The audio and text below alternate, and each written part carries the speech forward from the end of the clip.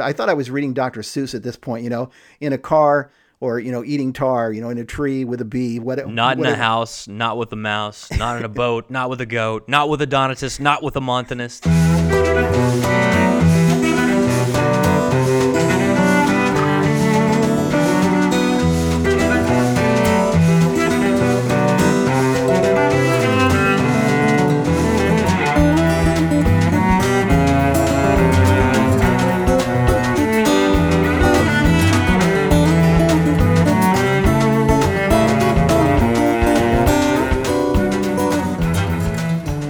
Hello and welcome to yet another Titanic episode of On the Journey. I'm Matt Swaim along with my colleague Ken Hensley, and we are with the Coming Home Network. If you don't know much about our apostolate, we are people from every background you could possibly think of who made our way into the Catholic Church. Me, more of a Wesleyan Arminian. Ken, more of a Reformed type. He was a Baptist pastor. We won't hold it against him too much. And we just take a look at some of the issues that we explored on our way into the church. We've been spending a lot of time on Sola Scriptura.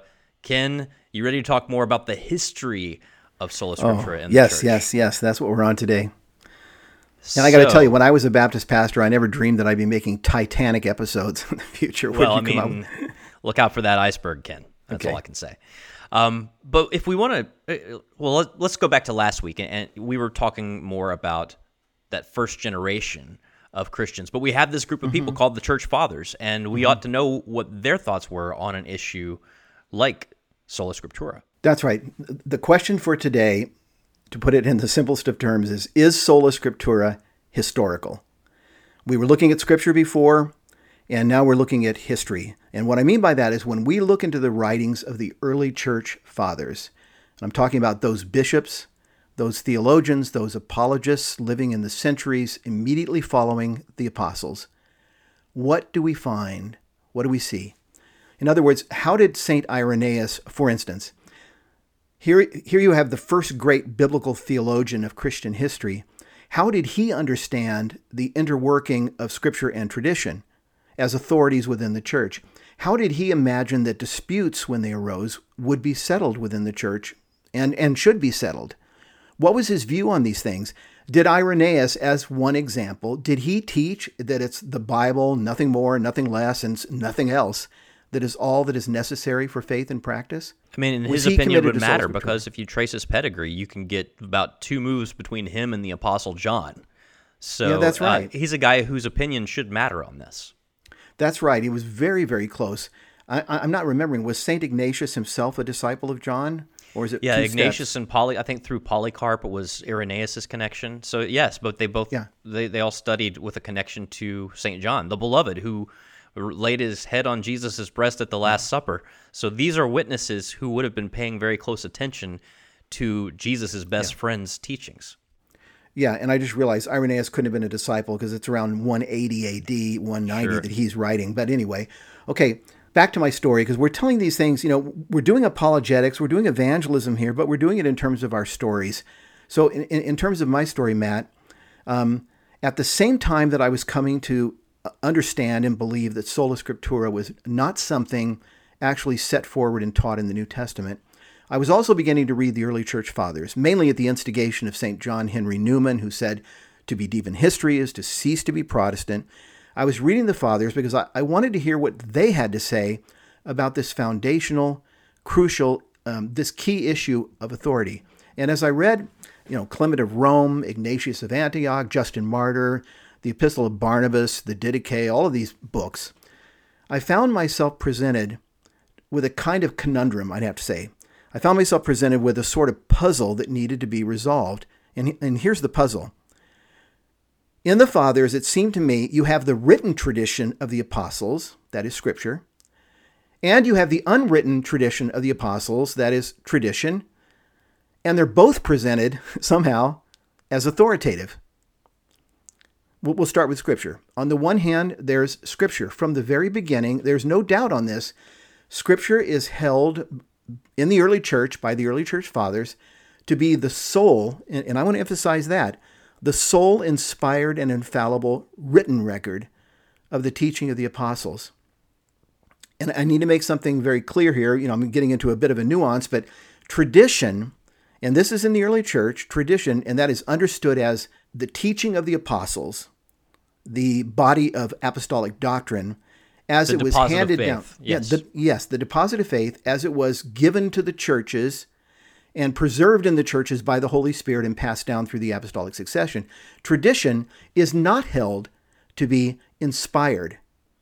We have the Old and New Testaments alone that are believed to be God-breathed, the process of inspiration applying to them. And in the Fathers, we find statements that are so strong along this line, the inspiration and authority of Scripture, that they could easily seem to be making the case for sola scriptura. Yeah, you've got one from Cyril of Jerusalem that I've seen cited as a proof that the early church taught sola scriptura. This is around the middle of the 3rd century that Cyril's it's about 250 A.D. It's from his catechetical lectures. And yes, this is the primary passage that you will hear quoted in debates on this issue from the Protestant side. Let me read it and we can puzzle on it a little bit. And I want our hearers to hear how strong this passage is. And I mean both Catholic as well as Protestant. Listen to what St. Cyril says. For concerning the divine and holy mysteries of the faith, the doctrines we believe, not even a casual statement must be delivered without the Holy Scriptures, nor must we be drawn aside by mere plausibility and artifices of speech.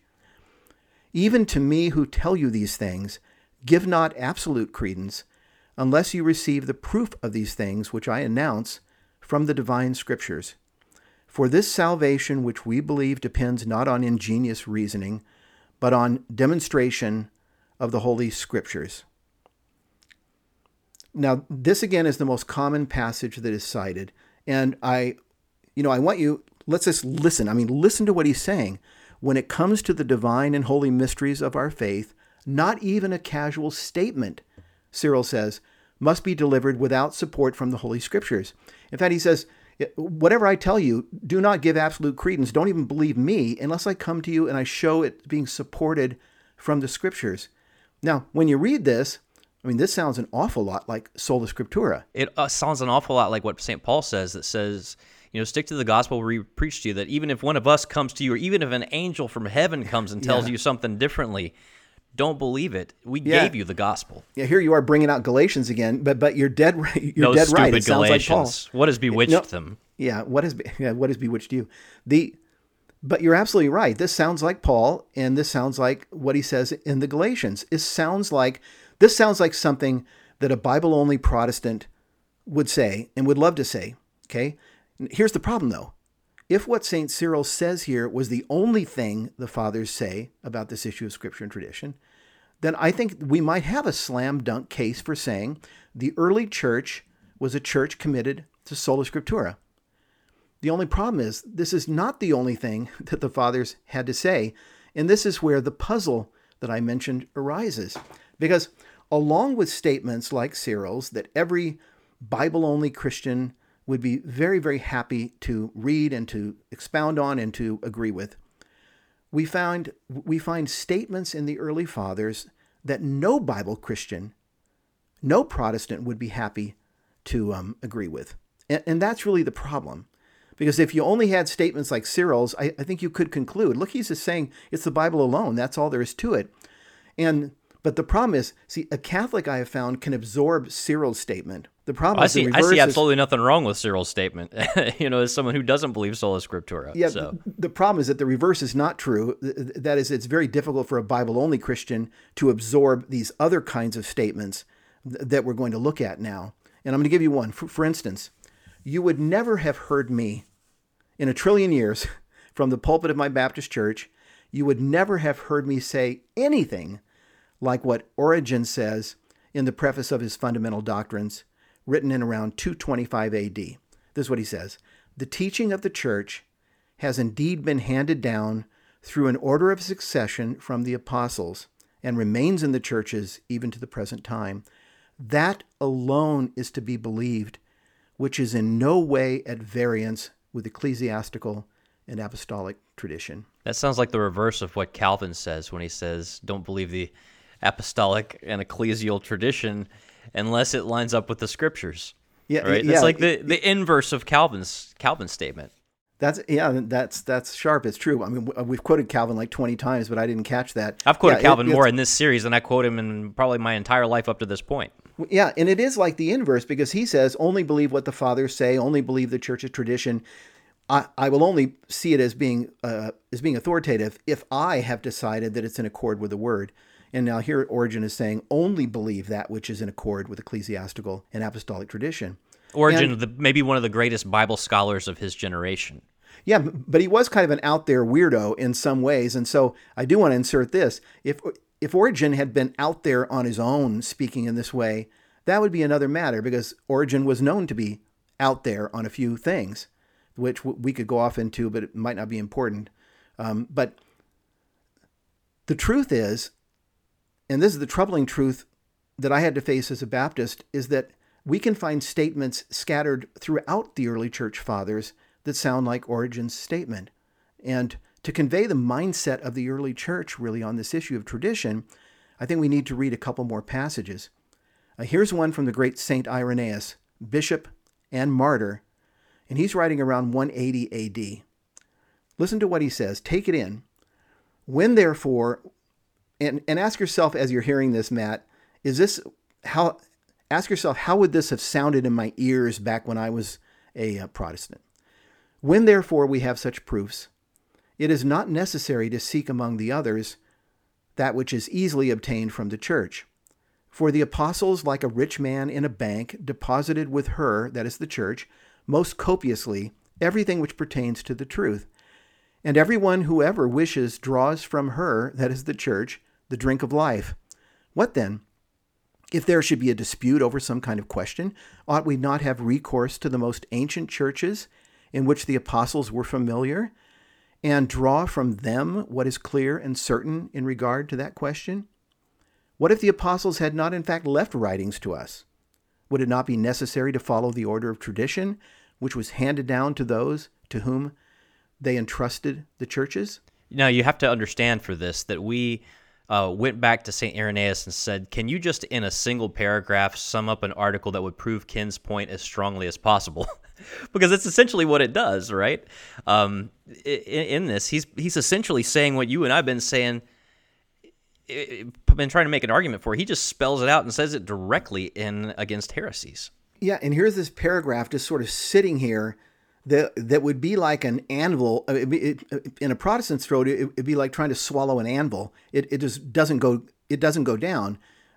But I can hear, I want to be careful here. I can hear a Protestant apologist responding and saying, but listen carefully to Irenaeus. Sure, if the apostles had not left us writings, then it would be necessary to follow the order of tradition and look to the teaching of the churches and so forth.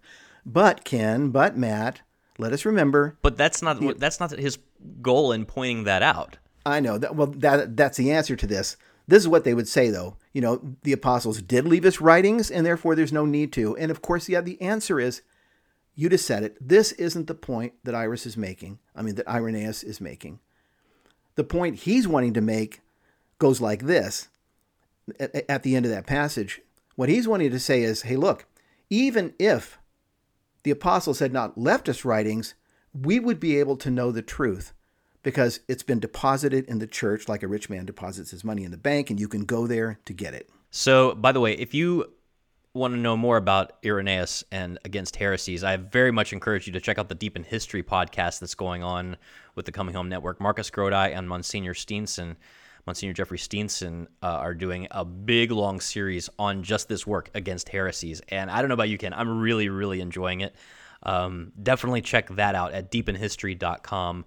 Or on this YouTube channel as well. I'm just happy that they didn't go into Valentinus' teaching in extreme detail and start working out the thousands of eons between the Old Testament. And the great pumpkin or the great melon analogy that Irenaeus uses. We'll maybe they'll do a whole thing on fruit salad and the works of Irenaeus. But look, before we leave Irenaeus, before we move to the next quotation, though, again, I want to push something, because what Irenaeus says is that the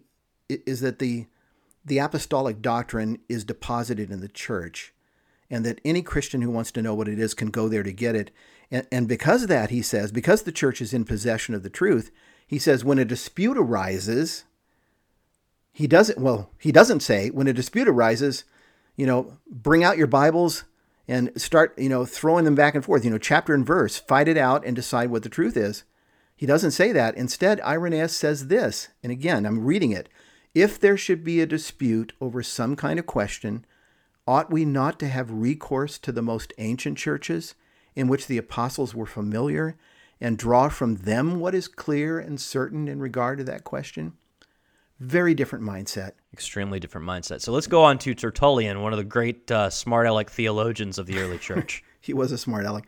And he's writing around 200 AD. I mean, he was sort of trained as a lawyer, and the guy is fun. He's fun to read because, he just throws out these weird things. He's very powerful. But writing around 200 AD, this is how Tertullian puts the same issue. Moreover, if there be any heresies bold enough to plant themselves in the midst of the apostolic age, so that they might seem to have been handed down by the apostles because they were from the time of the apostles, we can say to them, let them show the origin of their churches. Let them unroll the order of their bishops, running down in succession from the beginning, so that their first bishop shall have for author and predecessor some one of the apostles or of the apostolic men who continued steadfast with the apostles. Then let all the heresies offer their proof of how they deem themselves to be apostolic. I mean, that's kind of the who started your church question, Yeah, and it's pretty clear. He's right in there, the point I want to make, he's right in there with Origen, he's right in there with Irenaeus. This is where the fathers are at. This is their mindset. And let me sum it up then quickly, what we've seen so far. We find in the fathers passages insisting in the strongest of terms that the Bible is inspired and is infallible, and that nothing should be received apart from the Holy Scriptures. Nothing should be believed that cannot be supported from the Holy Scriptures. And then right alongside these passages, we find other passages insisting in the strongest of terms, and here's the subtle difference, that the true teaching is the standard of tradition. That is the standard of true teaching. That is, what is the doctrine that is contained in the Bible? What do we believe based on it? The standard of true teaching is the standard of tradition. The teaching of the apostles, as it was preserved, not in their writings, but in the churches, handed down through the apostolic succession, protected, guarded by the Holy Spirit. And so I'm going to ask you a question, Matt. Uh-oh. And no fair thinking about how you would view this as a Catholic now. You need to go back into your life as a Methodist. And I'm going to ask you a question.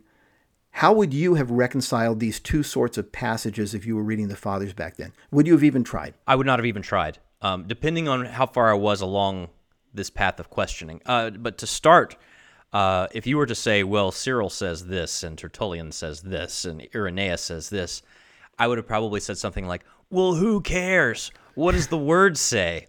Right? I mean, that's probably how I would have initially attacked it. But as I was kind of trying, in my own particular background, my goal was, I was looking around at this consumerist evangelical world around me and thinking, this can't be what God intended. Let's go back to the roots.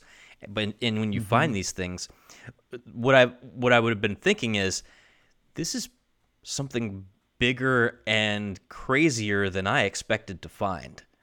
They're thinking about things that are not on my radar here, and I'm not sure exactly where to put all these things. I don't know what they mean by apostolic tradition. I don't know what they mean by a succession of bishops, as Tertullian is talking about. These would not have been. Yeah, you wouldn't have at things the time. I would This have. is what I wouldn't have had a place for them in my brain. I would have just thought, well, but what's the pearl of moral wisdom that I'm supposed to be getting from this? it's funny when you say that you might have answered who cares, Bible only, chapter and verse.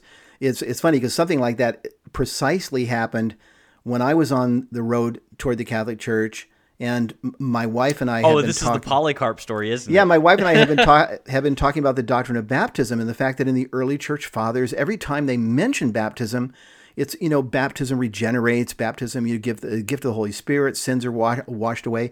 And my wife had been reading all these quotations, and we're sitting in church one Sunday night, and this discussion came up about baptism. And there's a Baptist church, so you only baptize those that have come to personal faith in Christ, and it's just a symbol. It doesn't do anything. And my wife sticks her head out, or sticks her neck out, and she says, well, Polycarp said, and she starts rattling off some passage from Polycarp on baptism. And one of the men in the church responded exactly like you did. He responded by saying, oh, Polycarp can go fish. Basically, who cares? And I remember at the time looking at my wife, and she had this look on her face like, wait, hold on. She was the one who looked like a fish in that moment, right? Yeah, like, Polycarp's a disciple of John. And you just said, who apostolic, cares? reliable martyrdom that we have. Yeah, and you've just said, who cares? Who cares? So this is the strong sola scriptura kind of view. And so I suppose my response to this conundrum would have been something like this. I would have said, well, the Cyprian passage that emphasizes the inspiration authority of Scripture, that one's true, and he's right. And the Irenaeus and Origen and Tertullian passages that are emphasizing tradition are wrong. I would have also been confused at this point too, because as I was on this path of discovery, I was like, well, it's Saint Cyril, it's Saint Irenaeus, but it's just Mr. Origen and Mr. Tertullian. Mr. They're not. Yeah. I mean, they're sort of roundly condemned for some of the other dumb things that they did. So again, right. these are a lot of things that are swirling in my head at the time. Yeah, but that's why I said a moment ago about Origen. If this was an idiosyncratic view that they were popping off with, then you could blow it off. But when you find that this is a pervasive mindset established within the early church, it's harder to do that. But the bottom line is, I'm with you. I don't think I would have felt the need to even try to reconcile these two. I would have said, well, they contradict each other, and who cares, because it's Bible only. Just like the churches today, there are all kinds of different opinions out there. Yeah, and the problem is, though, at this point, because I was being affected by what I was learning, at this point, it was different for me, Matt. Now I wanted to try to understand and comprehend the mindset of the early church. I wanted at this point to understand how they saw this puzzle of Scripture and tradition and how the two would fit together. And the thing is, once I tried to understand, it really wasn't that difficult. It wasn't that hard. And I think that maybe we're going to get to a great passage here. I think maybe the best way to explain what I've just said, to explain this, is to read another passage from your one buddy. of the church fathers. From one of your favorites. That really helped to make sense of this. And we're talking about St. Vincent of Lérins. We're talking about 434 AD, which sounds really late, but it's only about after the canon of Scripture has been established, but not very long after. Yeah, 2, 3, 4 decades. Yeah, after. In his book called the Commonitorium. And when I read this passage, I was kind of rolling on the floor, I have to admit, and you'll see why in a moment. But St. Vincent's purpose in writing this book, the Commonitorium, was specifically to offer guidance on how to distinguish good Orthodox Catholic teaching from the teaching of heretics. And this is what he says. If one should ask one of the heretics, what ground have you for saying that I ought to cast away the universal and ancient faith of the Catholic Church? He, that is the heretic, has the answer ready, for it is written.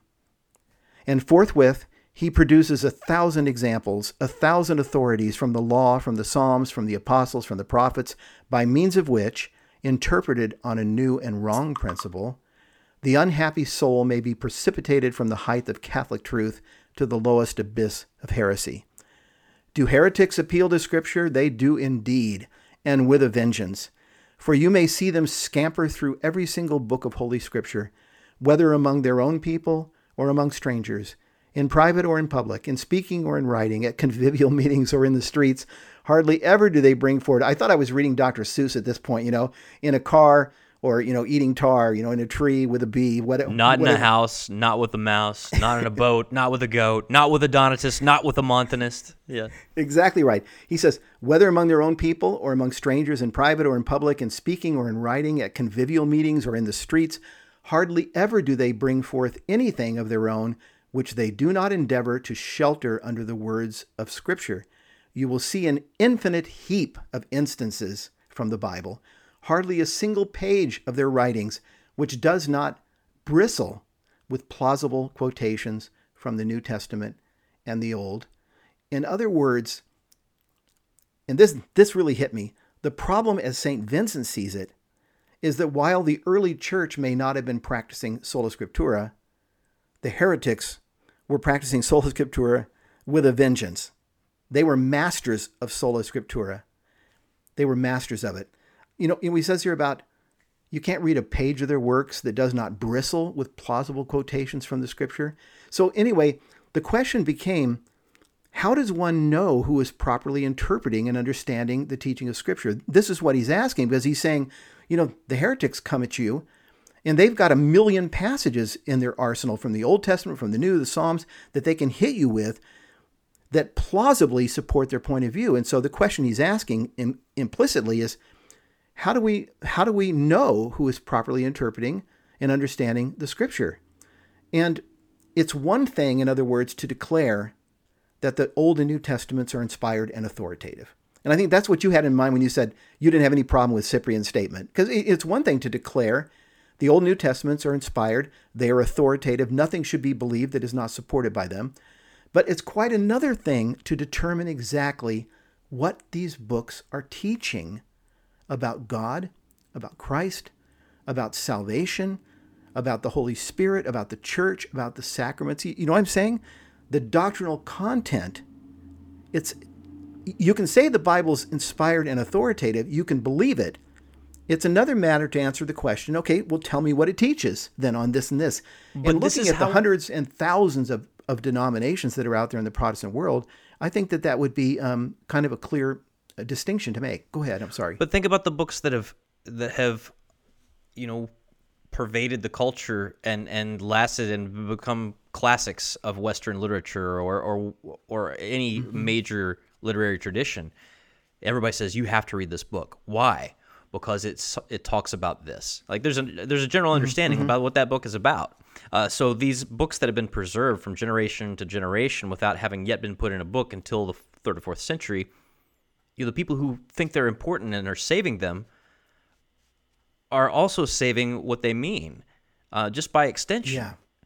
That's just what you would do. You wouldn't be like, well, we kept this thing, John wrote it, nobody's really sure what it's about, but I'm sure that 1,500 years from now, someone will decide what it's about. And this is reaching back, Matt, and it's fitting with what we saw when we were doing all of our episodes on Sola Scriptura in the Bible, in the New Testament, because while the New Testament writings, all of those letters and so forth, while they accurately and truly reflect the teaching of the apostles, we noted at the time, they hardly ever summarize their doctrine.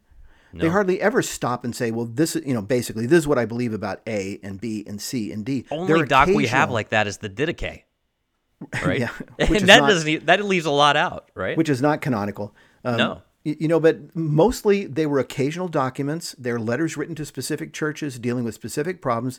They don't summarize. So what you just said is true. Along with the writings, which are treasured and preserved because they're inspired and they're apostolic, the understanding of what the teaching of the apostles was also handed down and preserved. So, like I mentioned a moment ago, I had to laugh reading Vincent's images here because, I almost thought I was reading Dr. Seuss for a moment, with his here and there convivial meetings, whatever, going on and on and on. But I also couldn't help think of the prophecy experts that we see on TV all the time, the prophecy preachers. These guys, they can rattle off from memory hundreds and thousands of passages from Ezekiel, from Daniel, from Jeremiah, from the law, the prophets, the writings from the New Testament, and they rattle them off to support and even to present as proof, as demonstration, the most crazy eschatological scenarios from the Bible. And that's kind of what Vincent is talking about. So while I was laughing reading Vincent, and while I was thinking about these prophecy experts, I couldn't deny that what he was getting at was basically true. Many years of preaching, for me, many years of preaching Scripture and teaching Scripture on a weekly basis had convinced me, I knew it was true, that it is indeed possible to support almost any doctrine by plausible quotations from the Bible. And Ken, just for a very sobering example of that, think about the chaos that's been in our country for the past couple of weeks.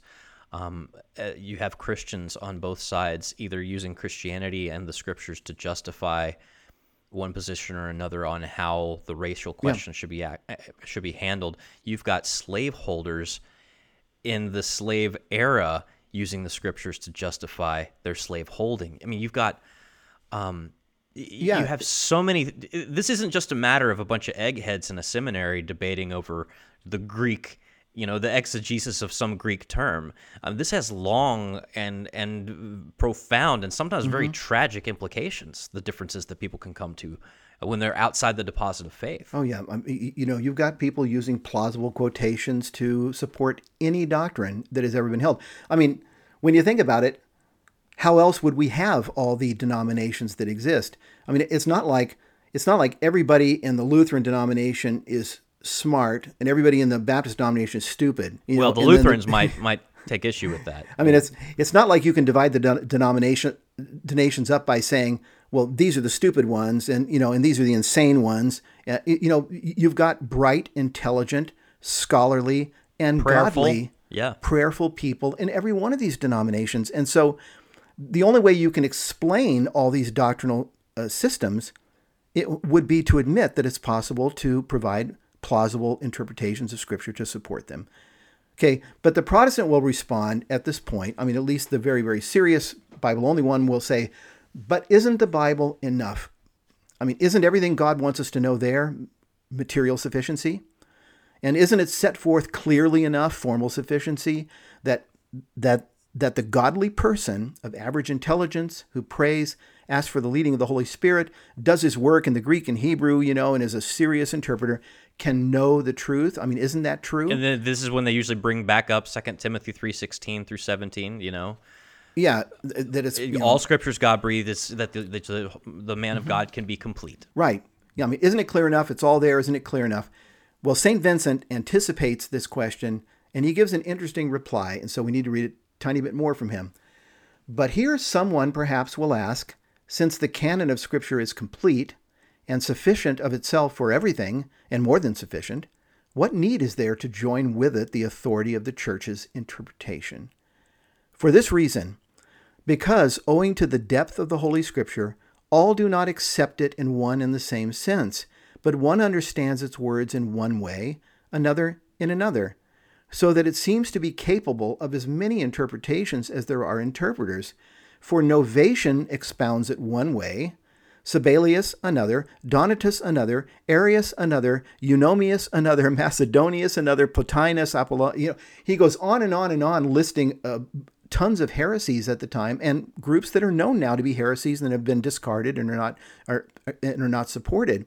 And he says, therefore, it is very necessary, on account of so great intricacies of such various errors, that the rule for the right understanding of the prophets and apostles should be framed in accordance with the standard of ecclesiastical and Catholic interpretation. And he just harmonized all those quotes that you and I were saying, well, how do you make this fit and that fit and that fit? He just harmonized them all in that single paragraph. Right. He just strummed the chord that brings them all together. And let me put it in simple terms so it's very clear. What I was coming to realize and what I believe now, Catholicism makes a distinction between the authority of Scripture, the objective authority and inspiration of the Bible on the one hand, and on the other hand, the question of how you and I can know for sure what the Bible is teaching us. Catholicism says that while the Scriptures are indeed inspired, they are indeed authoritative, for the correct understanding of what they are teaching us, the doctrinal content, one needs to look to the Church, to whom the apostles committed their doctrine like a rich man deposits it at a bank, and it's been passed down and it's been held. In other words, tradition provides the interpretive key to Scripture, or to use another image. Tradition then becomes the lens, as it were, through which the light of sacred Scripture is brought into focus and properly seen, properly understood. And this is something that has been brought up in a few of the stories that we have on our site at chnetwork.org. And one of them, I think it's Charles Johnston's story. It's called The U.S. Supreme Court Led Me Home. I think there's another one, George Washington Made Me Catholic. Mm-hmm. George Washington was not a Catholic, FYI. But this principle is invoked. Here's the thing that I was kind of coming to understand as I was discovering things like St. Vincent and, the harmony of those quotes that you just mentioned. I wouldn't have known how to harmonize at first. What if I said that the interpretation of the Constitution should be left up to the individual citizen under the guidance of the American spirit? You'd have said garbage, right? It'd be chaos, right? That's kind of like what it looks like now. Right. I mean, it does look like that in certain areas, but no. We treat Scripture that way if we're coming from a sola I catch your point. mindset. Even on I definitely catch your point. Even on a human level, right? Not dealing with the things of God and dealing with His church in a country that's only a couple hundred or so years old. Yeah, we understand that if you said, "Here's the Constitution, here's the Bill of Rights," all of you guys can that the figure Spirit it out. of America will lead. Yeah, we would have it would be anarchy. Well, it's the same thing here. I could see that this is how the fathers put this puzzle back together. This is how they reconciled the pieces of Scripture and authority. And so, let me just conclude by saying that it was becoming clear to me at this point in my study, Matt, that I was entering into a thought world. I was entering into a space that was very, very different than what I knew as a Protestant and what I had been experienced with. And I knew that had I preached 1 trillion sermons from my pulpit on 1 trillion Sundays, I would never, ever have thought to speak in the ways that these early church fathers just very casually and matter-of-factly spoke. I would never have thought to describe the truth as something that the apostles deposited in the church, like a man deposits his money in the bank and you can go there to get it out. I would never have thought to say that if there's a dispute, make sure you go to the most ancient churches that were founded by the apostles and follow the order of tradition. I would never have said, hey, if you want to know the truth, you can go to the church and take it out just like a man takes his money out of the bank. And I would never, ever, ever in a million years have said, in a matter of a dispute, have recourse to the most ancient churches. That's your best bet. The fathers may have been all wrong. This is what I would have thought at the time. The fathers may have been all wrong. Maybe the entire church just went apostate on day one, and maybe Luther and Calvin were entirely right. But this much at least, I knew for sure. It was clear to me that the Christianity I knew was not the Christianity of these early fathers. I read a passage from Athanasius, the great Saint Athanasius, who was responsible for the Nicene Creed, basically, the important and helped parts give us of it. one of the most reliable early lists of what should be included in the New Testament. I read where Athanasius said this. He spoke of the teaching, quote, I'm quoting now, the teaching and faith of the Catholic Church, which the Lord bestowed, and the apostles proclaimed, and the fathers safeguarded. And it was really hard for me to face the reality that if I could have somehow transported back into the 4th century or, parachuted back and dropped in next to Athanasius, that he and I, while I was still a Baptist, he and I would not be members of the same church. To face that reality, he writes the Nicene Creed, and yet he and I would not have been able to sit in the pew together. Yeah, it's wild. And to just bring up a point that you made about entering into a thought world, that's the sense that I had once I started to put these things together, was not that when I would read the Fathers, I would find a point that I had not thought of before, but rather I had found a way of looking at the world and the way of looking at Christianity that was completely alien to me. It was like the Martians have shown up. Right. And maybe I was the Martian. Yeah. But this whole notion that they are guardians of defenders of something very much larger than themselves, and it's not just some worldview. It's this actual thing, right? That they're talking about. It's not just like a set of ideas or a list of moral principles or a belief about the Trinity. It's like this actual thing. That the actual thing is the church. Yeah.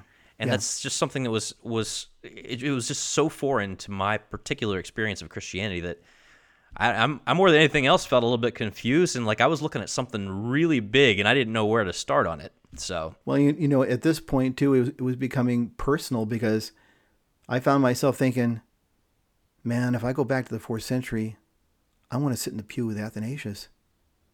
I don't want to be in another church. I don't want to be on that list of people that Vincent of Lorenz was saying were all heretics, right? I don't want to be the pastor of another church. I don't want to be saying implicitly to Athanasius, you guys are really smart, but you're not quite as smart as I am. And I invite you, sheep stealing, trying to get Athanasius to come over to my church. No. Ken Hensley, the guy that tried to sheep steal St. Athanasius of Alexandria. What in the world? Well, we are out of time, Ken, but we got more. We have so much more. to talk about in terms of not just our own journeys, but Sola Scriptura and a lot more. If you had any thoughts that occurred to you while we were having this conversation, please let us know in the comments. Please hit us with a note. Come to chnetwork.org and visit us at the Coming Home Network. I'm Matt Swain for my colleague Ken Hensley. Thank you for being with us. We'll talk to you next time around. Thank you, Matt.